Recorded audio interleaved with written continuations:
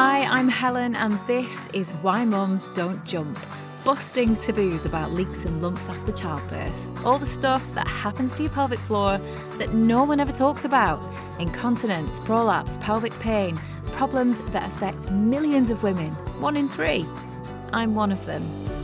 I have a prolapse. My pelvic organs fell out of place after the birth of my second child. And if you had told me back then that I would be speaking about this stuff out loud, I would have told you to give your head a wobble. Hi, welcome back. We are at the end of season 4. I know. When I set out to make Why Mums Don't Jump, I genuinely didn't think we'd get past season 1. But there's just, once you start going on this, there's so much to talk about, as you know. And yeah, now we're at the end of season 4. And so much has happened over the past few weeks. I made my TV debut in the local news this week, which I did have to watch through my fingers. But it's fine. It's all good. There's been newspaper coverage as well. That short film by the animation students at Falmouth University, which is a must watch if you haven't already. It's like a minute and a half. Promise you'll love it. And obviously the massive thing that's happened, the launch of the book, which still feels like a dream. I've had the most amazing messages and reviews from women who've read it too, saying, the usual stuff, like just knowing there's a whole community of women experiencing the same thing at the same time just helps immeasurably, doesn't it? And knowing that there is life beyond whatever issues are making things really hard right now, feeling more confident to seek help. One woman described how it made her, she said it made her laugh, cry and say, I see, which was a huge compliment. It's exactly what I wanted it to do. And yeah, it's always just a privilege to hear from you all. So please do keep spreading the word and leave a review if you can spare a few minutes. It all really helps. Today's episode, Hypopressives. No doubt you've come across them during a late night Google. That's where I first heard of them. I've never actually tried them, but anecdotally I've heard good things, especially when it comes to prolapse. They're not easy to describe, I don't think, but they're basically a series of breathing and posture exercises. They've been on my list of things to look at for a while, but I just wanted to be sure that I was comfortable exploring them because they're not currently a recommended treatment, or certainly not in the UK. But I do get a lot of questions about them, and I've asked around a bit, and I think it's really interesting, and clearly it's working really well for some people. So I wanted to give you a flavour of what it's about and what the evidence is. So I've been speaking to a lovely woman, Alice Houseman, who's a hypopressives trainer. Her background is in gynecology nursing, and she's currently working to publish some research about hypopressives.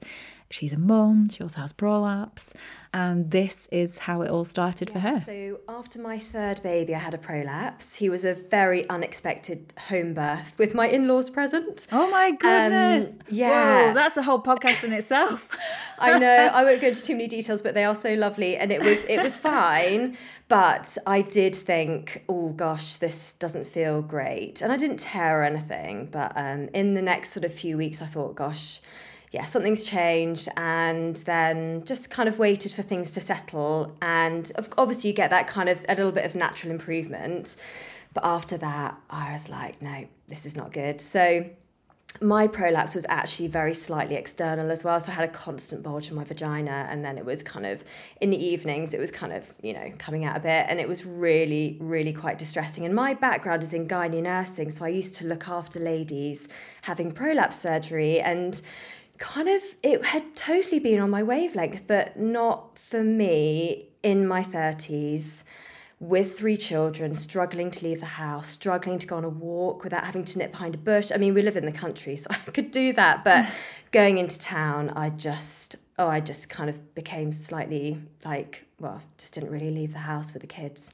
So you had incontinence symptoms of urinary symptoms as well as really bladder irritation and some stress incontinence as well. But the main thing was the bulging, the heaviness. I mean, my cycles, my periods felt incredibly uncomfortable. I just like really quite unbearable for a couple of days. And I saw my GP and she was lovely, but she took one look at me and said, well, just carry on with your pelvic floors. And when you can't cope with it anymore, then I'll refer you for surgery. And I was 34 at the time. So it was really at that stage I did start Googling, and I looked up, I kept looking on the internet, and it was after about 18 months, I literally stumbled across Hypopressives, and it was it was a lady speaking about her own experience, and I read it and I was like, I've got to try this. And immediately with kind of my NHS nursing head on, I thought, gosh, this isn't something that is recommended in the NHS, and kind of looked into that a bit, and I thought, you know what, I don't care. I can't live like this. And so that kind of started me off on the journey. And I actually then trained as a trainer, never intended to teach, but had such good results. I was like, wow, this is more women should know that this is potentially an option to reduce their prolapse symptoms. It's a funny one, isn't it? I'm like you. Well, so you're coming at it from the nursing side of things, and you're thinking, I've never heard of this before. And I was coming at it from the journalism side of things, and I'm like a natural cynic anyway. Yeah, and it's so you go into that Google mode, don't you? You start looking at all these things, and then there's some things you definitely park in the kind of that's a lot of nonsense category, and then there's the stuff that's kind of officially recommended, and then like for me, Hypopressives was something that was kind of in the middle. I was a bit like, I kind of need to know more about this pile, and then and to be honest, like then just because of everything that's happened, and I've been able to manage my prolapse symptoms through exercise and pelvic floor exercise and stuff, and I also, we'll get into this, but I get the sense that it's quite a commitment as well, like to learn Hypopressives and to keep them up, so I guess this is really the first time that I've had a proper conversation with someone about them. So I get messages from people quite often asking me what they are and what it means and everything. So so hopefully we can answer a few of those questions or thoughts. So what, like, generally speaking, tell me more about Hypopressives. Where have they come from? What's the theory behind them? What do they look like? Yeah, so it was originally developed in Spain by a physiotherapist called Marcel Calfries, and he was working with postnatal women and observing that when they did normal core exercises, their prolapse symptoms were getting worse. And so he developed this, it's essentially like a low pressure exercise technique where you basically create a vacuum in the tummy and the pelvic area and use different poses to retrain the core and the pelvic floor to work more automatically in the background. So we're working on that kind of autonomic side, that reflex activity, which actually in terms of core and pelvic floor, it's the majority of how those muscles are working anyway. So that's where it started. It's sort of been since developed into fitness techniques, and there are, different ways you can learn it. And there are different nuances of the breath work as well, which I didn't actually really know about until I started doing my own research into it. But there are definitely ways you can do it to get better results from a pelvic health side, which is good to know. It's a good thing to know. And if I've seen sort of videos and pictures of people doing it, and it looks a bit like, I might be totally wrong, like when you see weightlifters or bodybuilders posing for contests, and they have the really concave tummy, they breathe in right underneath their ribs. And when I've seen people do it, it's kind of like you do that, and then I see them doing kind of like yoga poses around that. Is that? Yeah, I think as a technique, I think it is quite widely misunderstood, primarily because when you look at it, it looks really weird and it looks like you're pulling in your stomach. And I know that if I was looking at from a pelvic health perspective, if I was working in pelvic health, I'd be like, what has that got to do with anything to do with improving prolapse and incontinence? Because essentially, you don't want to be sucking in your upper abs. You don't want to be, it just looks weird. But actually what we're doing is, because we're reducing pressure, the vacuum that we create is actually completely involuntary. So you exhale, so it feels like a normal exhale. You hold your breath, you pause, and then when you stretch your ribs sideways, basically the deep core muscles contract and kind of move up, and the pelvic floor follows, and it follows synergistically with the diaphragm as the diaphragm moves up, and it kind of umbrellas and the pelvic floor moves. And we know that the pelvic floor mirrors the movement of the diaphragm, so it's a really amazing way of accessing the pelvic floor through breath and releasing and toning and getting the core to function more as a unit. But yeah, it looks weird, and I think it's very misunderstood, but I think we've not really tapped into it in this country. And, you know, it's exciting, I think. Yeah, I mean, I just welcome anything where we can explore new techniques or ways to help people. Yeah. You know, why not? And if it's not going to do you Exactly. any harm, like there's Exactly. different things to try. When you first tried it, what was that like for you? Like, how did you get your head around it? Did you just get it straight away? Because it does sound very Yeah. complicated. And I'm not going to lie, I did try the other day when I knew we were going to have a chat. I did sort of stand in front of the mirror and try, have some random try. It didn't go particularly well. Yeah. But what was your experience like? I am actually quite uncoordinated, so I found it incredibly difficult to work out what my body was basically doing, because my posture was really off anyway, and the breath work I was very, very stiff in my rib cage, and yeah, but I did get it. When I started practicing every day, I did get it quite quickly after that, and within 3 to 4 months, my symptoms had basically reduced to the point where they were pretty much non-existent, and it literally it felt pretty miraculous. I went on to, you know, really develop kind of the rib stretch and things after my training, but even the breathing and the release of the diaphragm seemed to just have a positive effect on things like the pelvic congestion I was experiencing and that heaviness. So, yeah, I mean, it took a while to get it. I mean, I think now when I teach it now, I've taught hundreds of women. I've got like a step-by-step guide that I follow, and it's really effective. Most people get it within about 5-10 minutes. And actually then they practice and they get better at it pretty quickly. Mm-hmm. And the idea is that you practice every day, right? Is that? Yes, so I would recommend you do about 5 or 6 days a week, about 15 minutes. So most of my ladies will do Monday to Friday, 15 minutes when they wake up in the morning. And for the benefits that they get, it's kind of like a no-brainer, because you hit posture, core, pelvic floor, you decongest the pelvic area, it's very relaxing. It's a very mindful technique, so it's kind of really calming for the nervous system, and it feels great. It's an exercise, and you're moving your body. So, and with all the benefits that come with it, it's really fantastic. And kind of bear with me, because like I said, this is really the first time I've really kind of thought about it.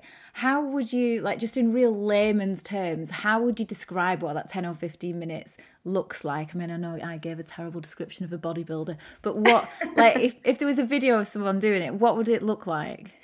Okay, so for example, you'd be lying on the floor with your feet flat on the floor, knees bent up, and you would pop your hands around your rib cage, fingers at the front, thumbs to the back, and you'd just breathe in and out 3 times. So the in-breath is through your nose for 3.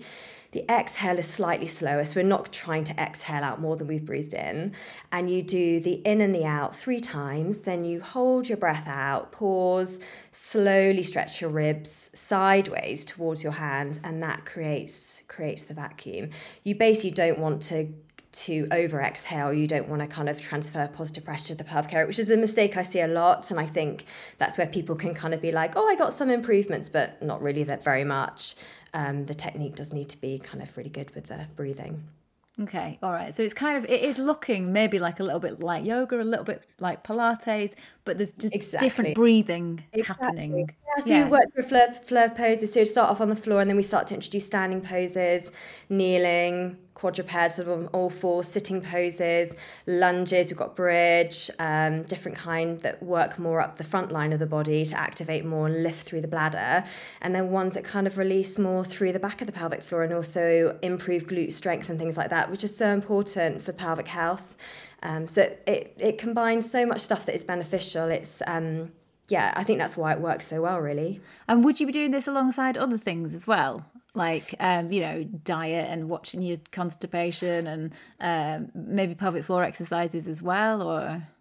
So definitely avoiding constipation, drinking plenty of water, feet on a stool, that kind of stuff. Pelvic floor exercises, for some women, they can do it alongside it. I have to admit, for a lot of the women that come and see me, they've already worked with really good professionals. They've done their pelvic floors, they've done the whole thing, and they're kind of like, I need something else now. So a lot of them have stopped, or they sort of do a little bit of both and then they phase it out when they get better benefits from the hypopressives. So it really depends on who we're working with, and it's very, very tailored because, you know, pelvic floor exercise have got their place, and I think it's really about the individual and what they need. So like the key question, I suppose, for everyone with all of these things is, you know, what is the evidence that it works? Because I think I had a little look just before we chatted, and I think I'm right in saying, as things stand, it's not recommended like in the clinical guidelines, as you said, which doesn't necessarily mean it doesn't work, but just that the evidence base isn't there for NICE to recommend it, or at least it's not there yet. And I think I read like today, there's no evidence that other exercise programs beyond pelvic floor muscle training are more effective for prolapse.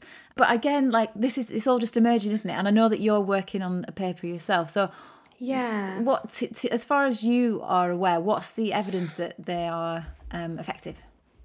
Yeah, so I think there's a couple of things that have been, you know, kind of in terms of the research. There's nothing actually that's been done in the UK yet, which is crazy thinking about. It's been around for 40 years and the anecdotal evidence is strong.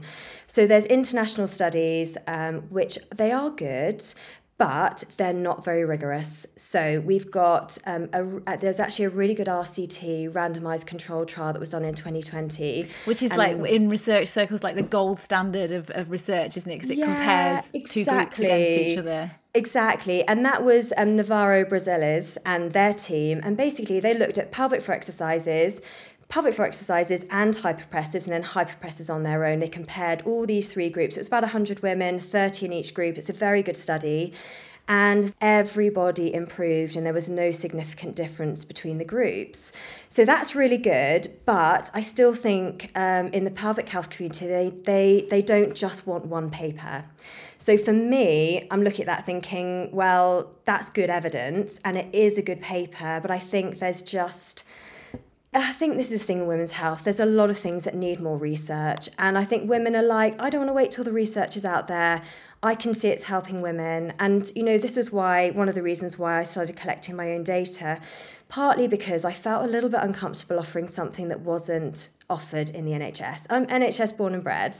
And so I thought from the word go, I did before and after screens, and I really didn't think I would find the kind of positive data that I had. I thought, you know, maybe 50% of women would benefit, maybe even 25, even if it was 1 in 10. And through doing that, it's been so eye-opening, because generally the chat in the pelvic health community is hypopressives help women with prolapse. But I'm like, but if you've got a grade 2 prolapse, is that going to help you? Is it going to help a lady with a triple prolapse? And one of those is a grade 3.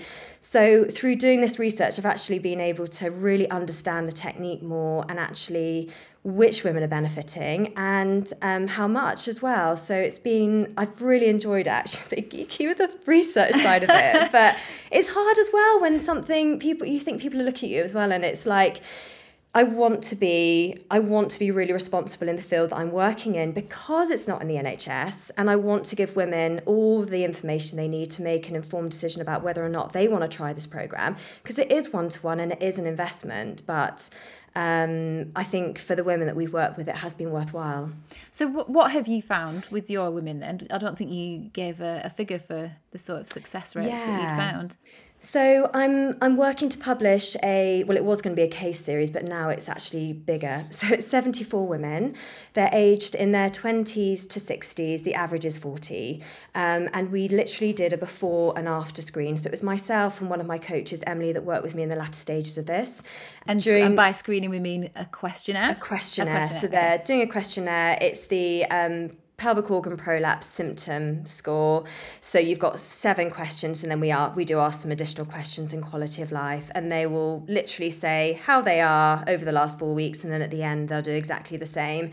And then we've looked at the difference between that, and what we found is that out of 74 women, they've all improved. We actually had to exclude women who didn't have a diagnosed prolapse, were just coming for incontinence, had previous surgery, those kind of things. So everyone in this study has been properly diagnosed, has worked with a women's health physio, and they're just coming to us kind of afterwards. So the average improvement is huge. So it's an 85% average improvement for these women on just their symptoms. They all have a single, a double, or a triple prolapse. So these aren't women with minimal symptoms. And the exciting evidence, I think this is the most exciting thing, is that we have found no significant difference with age, stage of prolapse, and numbers of prolapse. So if someone comes to me to do the programme, I can say to them, whatever prolapse they've got, you've got as good a chance as getting good improvements as anybody else who we've worked with on the programme. And I think it really shows that Hypopressives does something in our bodies that really helps prolapse, whether or not you've had it for 2 years, 4 years, 5 years, whether it's really bad or actually it's quite mild. How do you think it works? Like, what is it a combination of the kind of posture and breathing and balancing in combination with, as you say, like that sort of potentially vacuum effect, or is it still all, I mean, I guess it's still all theoretical, right? Like until we've got it all, or is it? I don't know. Yes, they've actually done there are research papers on looking at how it actually works. So one of them found that during the vacuum breath, the bladder actually moves up. So during the vacuum breath, it moves up. It's not to say it stays there, but there is a ligament that goes from the top of the bladder into the back of the belly button. It's a ligament-like structure. And every time you do a vacuum, that draws up. Now, women with bladder prolapse, yeah, they do very, very well. So do my ladies with rectocele, but it's nice to see that lift on ultrasound. They've also looked at research to show it does activate the deep trunk muscles and it does improve posture. And in terms of the other things, there's research to show that it improves body image, that improves pelvic floor tone, levator, ani thickness, and obviously incontinence and stress incontinence and all those things. But I actually think a lot of the work that we do is through balancing the pelvic floor, exactly what you were saying. I think areas of tension, areas of tightness, getting the pelvic floor moving with the diaphragm, reminding it the pelvic floor is supposed to be doing, essentially. And that's that synergistic movement there. But also I think, when our pelvic floors are tight, they're not functioning well, they are inhibited. And I think Hypopressives can just offer this way of just keeping the pelvic floor moving and in a really natural way and creating that lift, which I think can be so important for prolapse. Mm-hmm. And then is it something that you have to then carry on? I mean, it's not like you do it for 6 weeks, then you're done, you're off, you're back to how you were before. Is it like with all these things, it's something you have to maintain? Yeah, you do want to maintain it. I do 15 minutes a day. I wake up, make myself a cup of tea, and I do 15 minutes. I actually use my own YouTube videos to follow because I really enjoy doing it on a little thing. It's part of the incentive of doing my YouTube channel as well because I didn't have anything else to follow. But it's nice to have that mix and variety. 15 minutes a day. And I mean, it is really working towards it being a skill for life. But also, I mean, I'm just so grateful. I mean, I look back, I used to get really emotional when I look back at how my life was with prolapse. And now I'm just like, I can literally, 15 minutes a day, I'm pretty much asymptomatic all the time. I don't even think about it. Where it was in my head all the time, I was just obsessed by it. I was so distressed. I know you've been there, it just takes over, doesn't it?